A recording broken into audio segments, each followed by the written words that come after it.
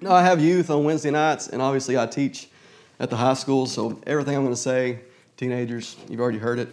So maybe this time here you're made to be a little more quiet because your parents are sitting by you, so you'll listen. So when Scott let us know that he was not going to be here with us anymore and he was going to go to McAllister, I'm really excited for him. Today's his first day there, and he called me Friday, and he was nervous, and I was nervous, and just starting something new, you always have that. But man, we've been blessed by that guy to be here. The time he spent with us, just reaffirming us over and over about God's grace and God's love and God's mercy, and that's his heart, and I appreciate him so much in doing that with us. And hopefully that's we take that lead. And I know when our pastor leaves, I've been through several. Meredith's dad's a Baptist preacher, so we know how this is. And it's really easy to get discouraged and not know what the next chapter is. And, we're just kind of hanging out waiting for someone to come. And that's what it feels like. But when we know we're meeting here, not because of Scott or not because of any one speaker, but we're meeting here because of Jesus. And that's it. And if that's the bottom line, period, then we're okay. We're going to be fine. And that's the heart we have to have in that. On that note, I and the other elders have met a few weeks back and kind of discussed the direction that we wanted to go. And I kind of want to update you guys. I know we don't talk a lot about that. So I just want to let you guys know that we are not pressing for someone, just hurry up and get here. But we are looking for someone, obviously, to fill in this role. And we want to spend a lot of time in prayer and let that happen authentically. We're not putting a time frame on that. We want it to be healthy and something that we're actually seeking God in, and that person is too. So just know that. We have a schedule built out through February between Mark, and James Krausen speaking. So we have those slots filled. If it happens before then, we'll throw that schedule away, and if it doesn't happen before then, we'll figure it out from there. But I'm glad you guys are here. Y'all are a blessing to my family. I told you guys earlier my family's sick today. Meredith's not, but I've been a little bit. You guys can hear some congestion going on. I'm getting better, but our boys have progressively got worse over the past couple of weeks. Meredith took them into urgent care yesterday, and they think it's the start of some RSV type stuff. They tested negative for it, but the lady still said that's what it sounds like, kind of the early parts of that. So they got them on steroids and antibiotics. They're all jacked up, running around the house. And even though they're coughing like crazy, they act like they're ready to run a marathon. So pray for her this morning because she is home with them. And she texted me a little bit ago, and she said that they took a nap a little earlier today. So it'll be an interesting afternoon and evening for us, but it'll be fun. Whenever I found out over a month ago that this is going to be the day that I speak, I was really thinking about what to do. What have you guys not heard? What can I say again that would encourage us in this time in our church? And luckily for me, Thanksgiving is this week. So that kind of prompted through Wednesday night what I'd already been talking about. I thought, I'm not going to do the same thing I did Wednesday. But the more I looked into what we were talking about in thankfulness in this verse that I'm going to share with you guys today, the more appropriate that seemed for this morning. So we're going to be talking about thankfulness. Thanksgiving's coming up. I know guys that work at the school or in school, you guys are excited as I am to have a week away from that, and very thankful for that. But I just want to talk about the word thankful for a little bit. In the Bible, I Googled this, and I did not count individually, so don't quote me on it. 173 times the word thankful, thanksgiving is used in the Old and New Testament. There's only 66 books, 173 times. Probably a pretty important word. And we use it a lot. Someone holds the door open to me, I say thank you, have a good day. And a lot of times we're thankful for things, and we know, we have the knowledge of what we should be thankful for. And every one of us can talk about all the blessings we have. But a lot of times we don't sit down and actually reflect on how blessed we are and get in that heart the heart of thankfulness for what God has done for us in our lives. Because every one of us has a different story with God. And the thankfulness that we have is going to be different for every single person. If we sit here and had every one of you guys share from your heart what you're thankful for, we could be here all day long. Probably more than just today because of how blessed we are. But we take it for granted a lot. Me and Meredith, if you guys know anything about our story, we struggled for 2.5 years trying to get pregnant. It was one of those things where it was just, the longer it went, the more brutal it got. And we sought counseling in that and medical counseling in that. And it happened for us, and we're extremely blessed. And a lot of times we forget about that 2.5-year stretch of how much we prayed in one of these boys, and when they're sick and hard to deal with and staying up at night coughing, it's like, can't you just go to sleep? Can't I just get some rest? And we lose that the heart for how thankful we are that we have them, because the time in that moment is really hard. And that's the way we treat a lot of things in life. We're thankful for it, and we know how that is, how hard it was getting to where we are, but we still get so caught up in the little moments that we forget to be thankful for what we have and what God's blessed us with. So if you have your Bibles this morning, we're going to be in Leviticus 18. That's a joke. We're going to be in...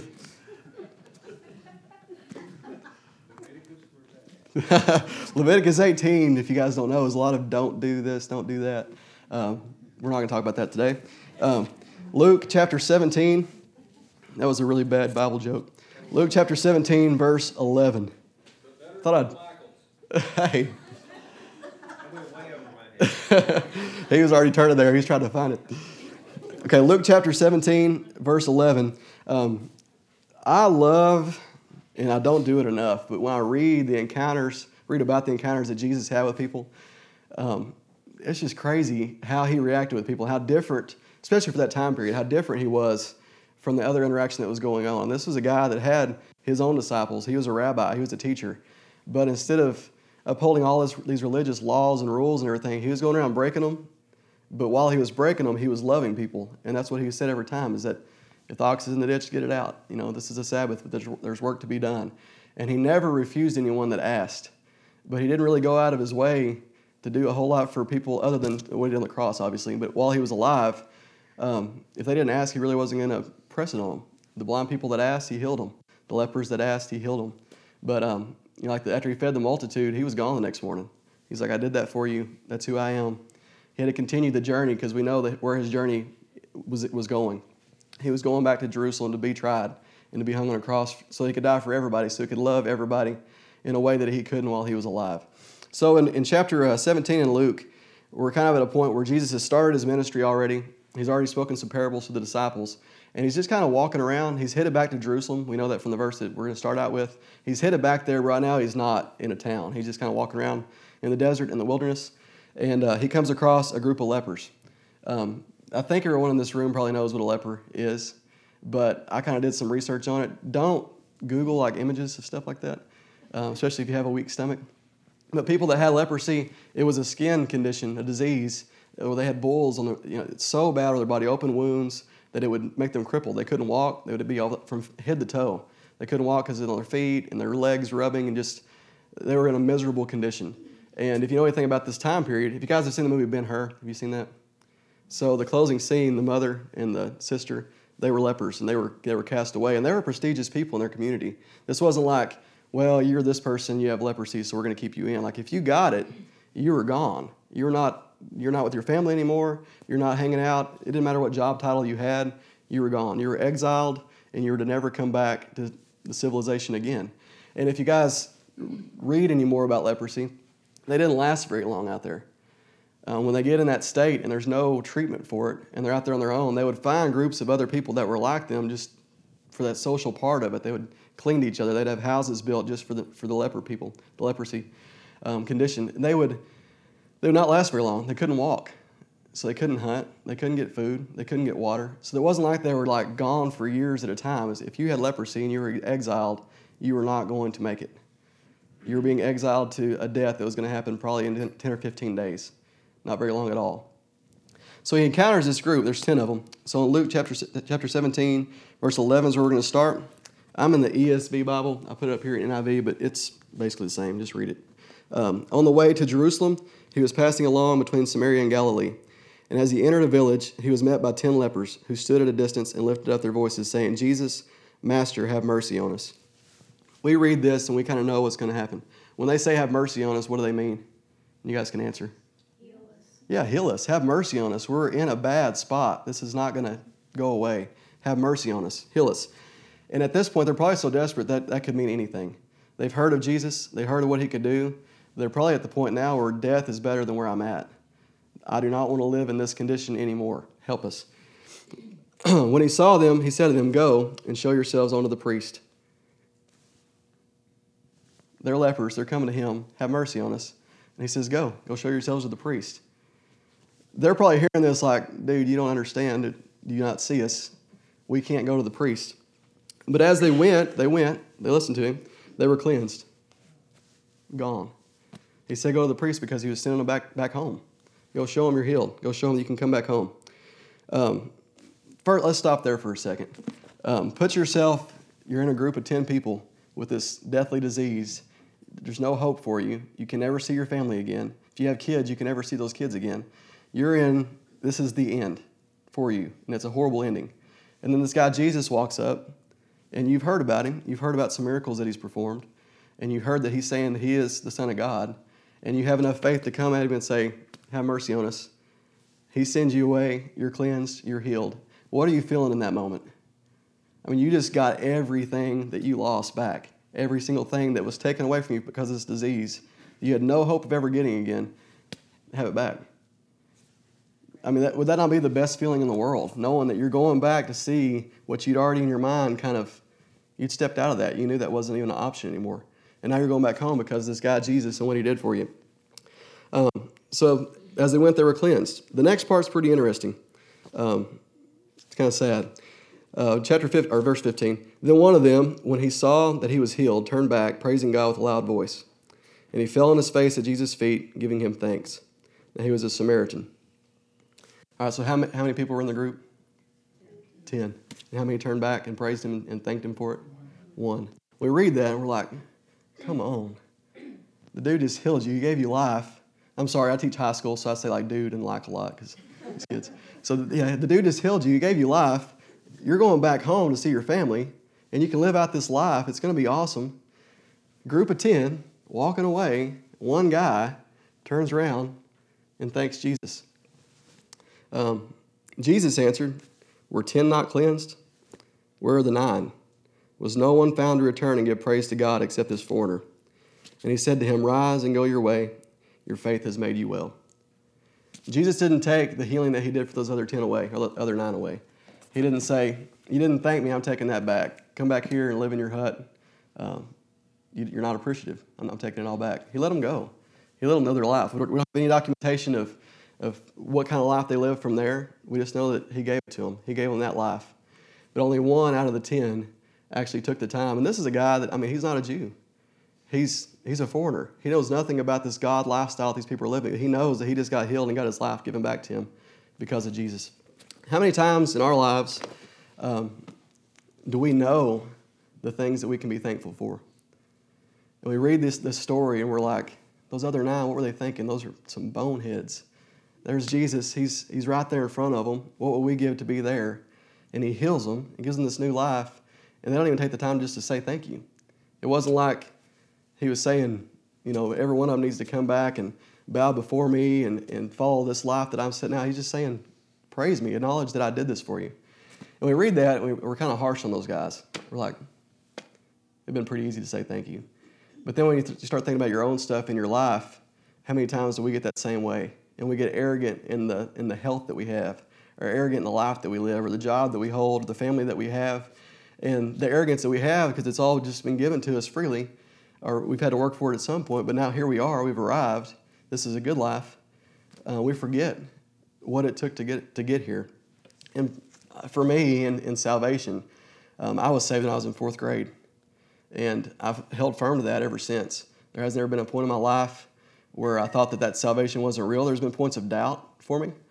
But I've always gone back to that time and the faith that I put in God. But there's a lot of life between there, and I hadn't lived a whole lot up to that point. And there's a lot of life that even now, there's moments that I'm not thankful. I don't have a heart of thankfulness. When I sit down and think about it, if you're from Southeast Oklahoma, you think about the thankfulness. When I sit down and do that, I'm just overwhelmed by how much I've been blessed and how little I actually think about it. So as I was thinking about that, I was thinking about just a way to describe that. And the kids heard this Wednesday night. I just kind of come up with this because I felt sorry for my dog. If you've ever been to my house, I have 2 dogs. Little Min Pin lives in the house. I have a German Shepherd that lives in the backyard. I used to have 3 dogs. The one is not dead. She had to go to my brother so she wouldn't be.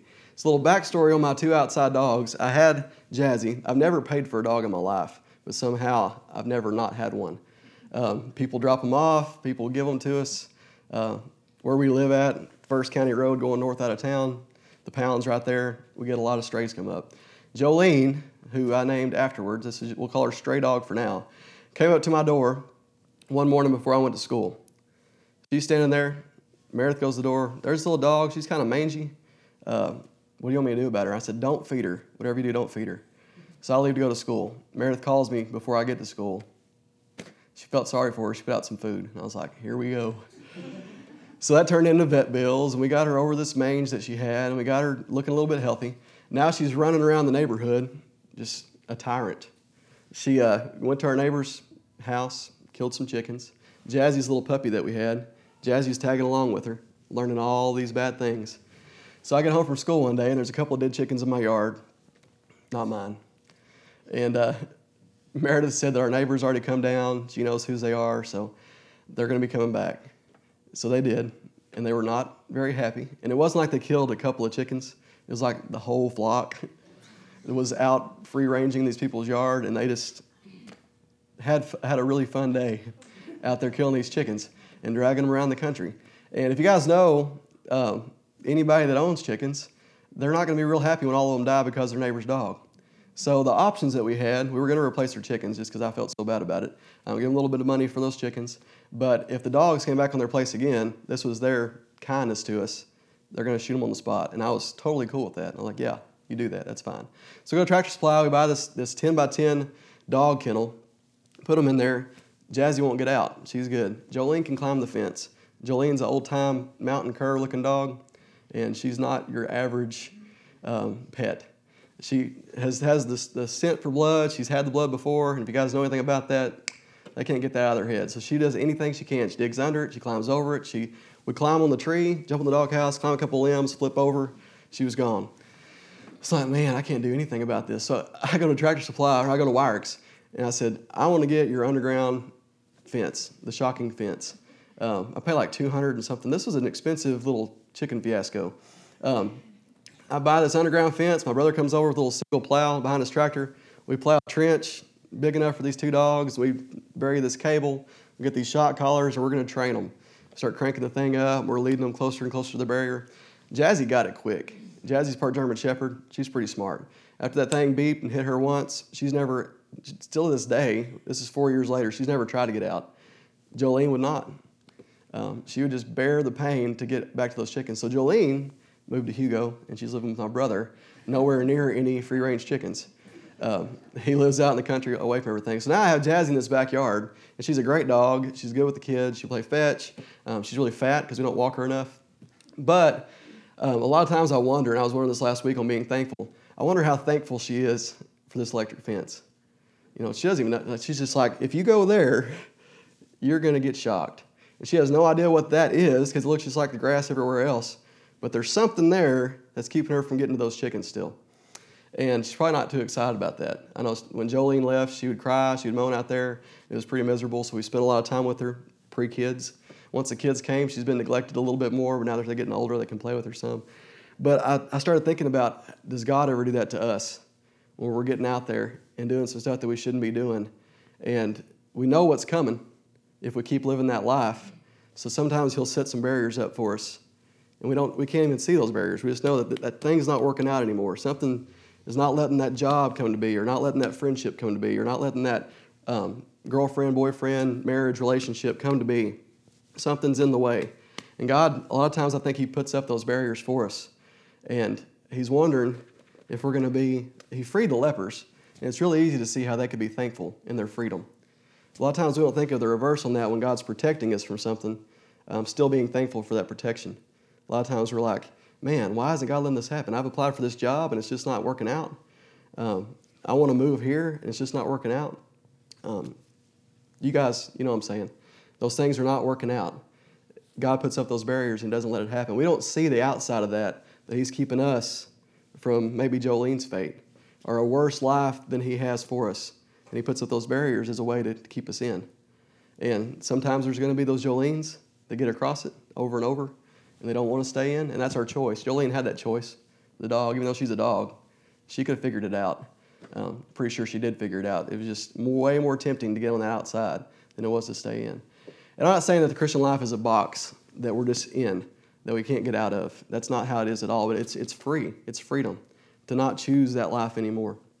And I was just thinking about how thankful I am of the barriers that God's put up in my life and where I've been led, and the places that He's put me. And one of those places is here at Cornerstone. And hopefully we got enough time. Yeah, I'm going to stop here pretty quick so I can show you guys a video. Facebook and cell phones and the internet are a blessing, and I'm just old enough to appreciate it and young enough to know how to use it all. I remember being in elementary school, and the first time we had a school website, I was like maybe 4th or 5th grade. The teacher's like, "Oh, our school website's up." She got a phone call on an actual phone, and we sit down at the computer, and she types in the URL for our site and hits enter. And we're sitting there, and they've done this picture of the school, and it's like we hear these phones, fax sounds going on, and it's like connecting, and it's slowly bringing up the picture. And she's like, "Just go back to your seats. When it loads, I'll get y'all back up here." And fast forward to today, where I can get my phone out, and there's unlimited access to libraries and information and the Bible, and we still take it for granted. I have reminders that pop up on my phone every morning, read this verse. A lot of times I'll just swipe that away. I'll do that later. I don't have time for that. And we get wrapped up in the convenience of it that we can do it any time, and we're in the same spot that we were before. So technology helps us look back and reflect sometimes if we take advantage of it. So Cornerstone has had a Facebook page since it was founded in 2008. Thanks to Crystal and Kobe Sherrill and some other guys that were involved in that, really keeping that social media up to date. I did not move to Atoka until 2012. I started in the fall of 2012. Me and Meredith moved here in June. And we had visited some other churches. The first time we got invited to come to Cornerstone Church, Keith Cochran invited us. He was on the school board. I got to know him a little bit just from working at the school. And he said, "Come, we're in a building. It's back behind Wyrick's. You might have to bring a lawn chair, but it's a pretty cool place. It's laid back. Don't worry about getting there on time." So we're like, this sounds a little different. So we show up. The first morning that we're at Cornerstone Church is when we're in the old building. It faced the old way. If you guys were there during that time, you know what I'm talking about. And it was Scott's first Sunday preaching there. It was our first day visiting at Cornerstone. And after Scott had finished talking to the congregation, a couple of guys got up and they shared their hearts with everybody and they asked for forgiveness for some things. And it wasn't just like one guy. It was 2 or 3 people that were standing up and they were sharing their hearts. And it wasn't just stuff that you share with anybody. And Meredith and I left there, and I know that some of the guys that had talked to us were like, "We're sorry. I don't think we're weird. Come back." And we're like, "No, this is the best experience we've ever had at church. We've been part of church our whole lives, and to see people actually share things that you don't hear people share was really encouraging to us to keep coming back." So we did. We kept coming back. Philip, I don't know how Philip figured out I could play guitar, but it was like he had a radar. Asked me to play one Sunday with him. We were in the community building while it was being remodeled. The other building was being remodeled. And I played, and I think from that Sunday on, there may be 5 or 6 Sundays that I haven't done that.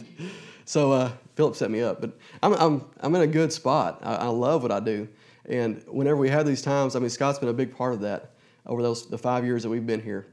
And this is the first time that I've been a part of Cornerstone where Scott hasn't. But there's a lot of you in this room that have already been here before that. You've been in a time when there hasn't been a pastor. And you're still thankful that you had a place to meet and a place to worship.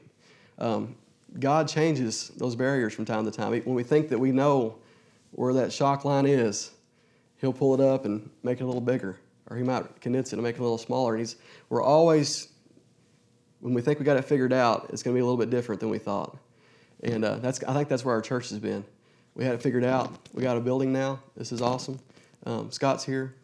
We got a pastor. And then when those things change, we get uncomfortable. We stop trying to walk to those borders to see where we can go.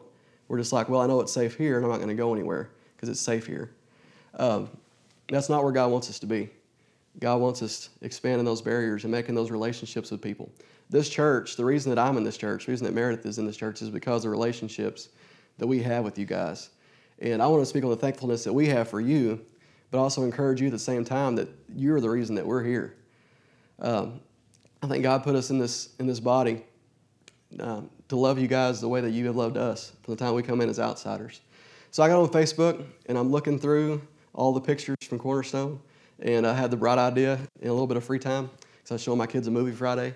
If any of you teachers ever been there, it's the Friday before Thanksgiving break. It's movie day. So I'm sitting there, and I've got my movie playing for the kids, and I'm looking through this, and I put all those pictures together because it shows the progression from 2008 to 2017 of how far The Cornerstone Church, not building, but people have come. The relationships that have continued, the new relationships that have been put in, and the foundation of all of it, and what I started off saying, is that Jesus has been a part of every part of it. It's been people seeking Jesus together, seeking His grace together, understanding that we're not any better than anybody else in this room or outside of this room, and that it's up to us to show the love that we've been given, be thankful enough for it, for Jesus cleansing us, dying on that cross for us. He did, if you didn't put that together in this story, He did for the whole world what He did for those 10 lepers. And that's probably an accurate percentage of how many people actually acknowledge and recognize that and are thankful for it, about 1 in 10.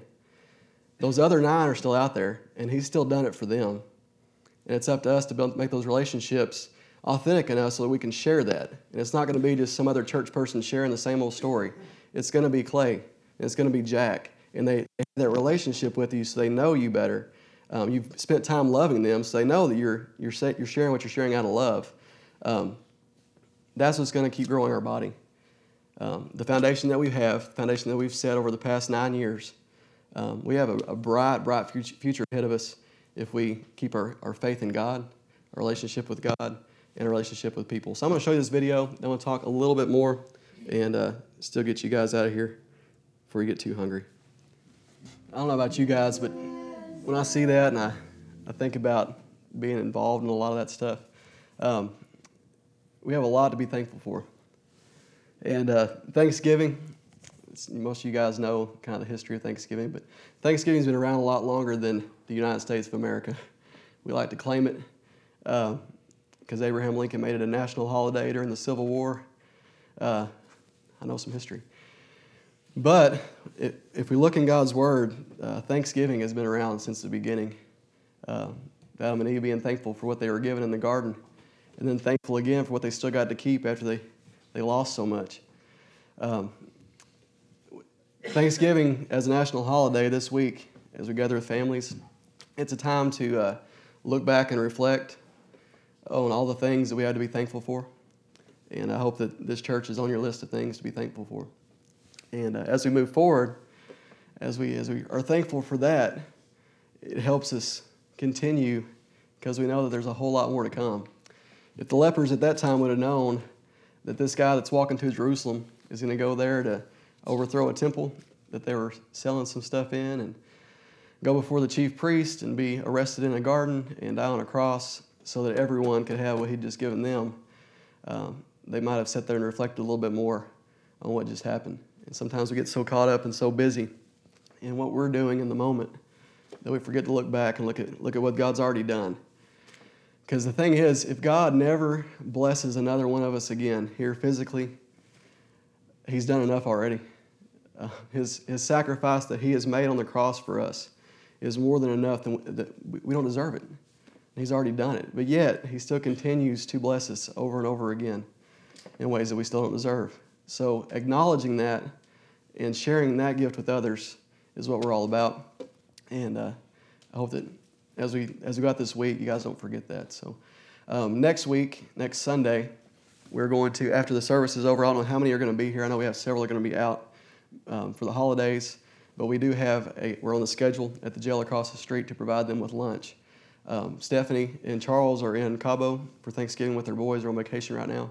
Much needed vacation. If you guys have paid attention to what Charles has been dealing with, which I don't know how you wouldn't know that if you live here in our state. So pray for those guys. They have some rest, time to relax. I think Stephanie's birthday is happening while they're gone. So that I think they're going to be gone next week. I think Michael may be gone next week. There's going to be several that have been involved with this meal in the past that are going to be gone. I'm going to try to pick up as much of that slack as I can. I'm getting the food from Pruitt's and everything. We just mainly need people to bring green beans, corn, and dessert, and like crock pots of those if you can. So if you're going to be here next week with us, please attempt to bring that. I think Meredith's going to post on our Facebook page the exact items that we need. If you guys will just comment on there and tell her what you're bringing, we'll mark that off and let y'all bring that. The meat and the potatoes and all that we'll take care of, and the plates and all that. We will need people to stay after the service to help put them together and carry them to the jail. The few times we've done that, you can just sense the thankfulness that they have for that they get fed 3 meals a day, but it's not what we give them. They're very appreciative of that, and it gives us a chance to be a face for when they get out. They know that we've done something and blessed them before. So thank you guys for coming this morning. I hope that this is something that you can take away and go love some people this week and invite some people here to join us and be part of what we're doing and what we have done, and just continue to be blessed about what God is doing in the moment, what he will do, but don't forget about what he's already done. So I'm going to pray for us, and you guys are dismissed. Lord, we thank you for today. God, thank you for this week that our nation has set aside an actual day that we can be off work and, God, just with family, reflecting on all the blessings that we have in this world, and they're all because of you. God, thank you for this church and the love that it has shared with so many lives, God, the love that comes straight from you. God, I pray that we seek you individually, God, not just corporately, God, but just one-on-one with you so we can be drawn closer to you to experience that love and grace, God, and then share that with others, not keep it for ourselves. God, I pray that you help us to remember to have a mindset like the one leper, not the 9. God, to always be thankful for what you've already done for us, God, and not just focus on what you haven't or what we want you to do, God, but what you've already done. Lord, just be with us this morning as we leave. In your name we pray. Amen.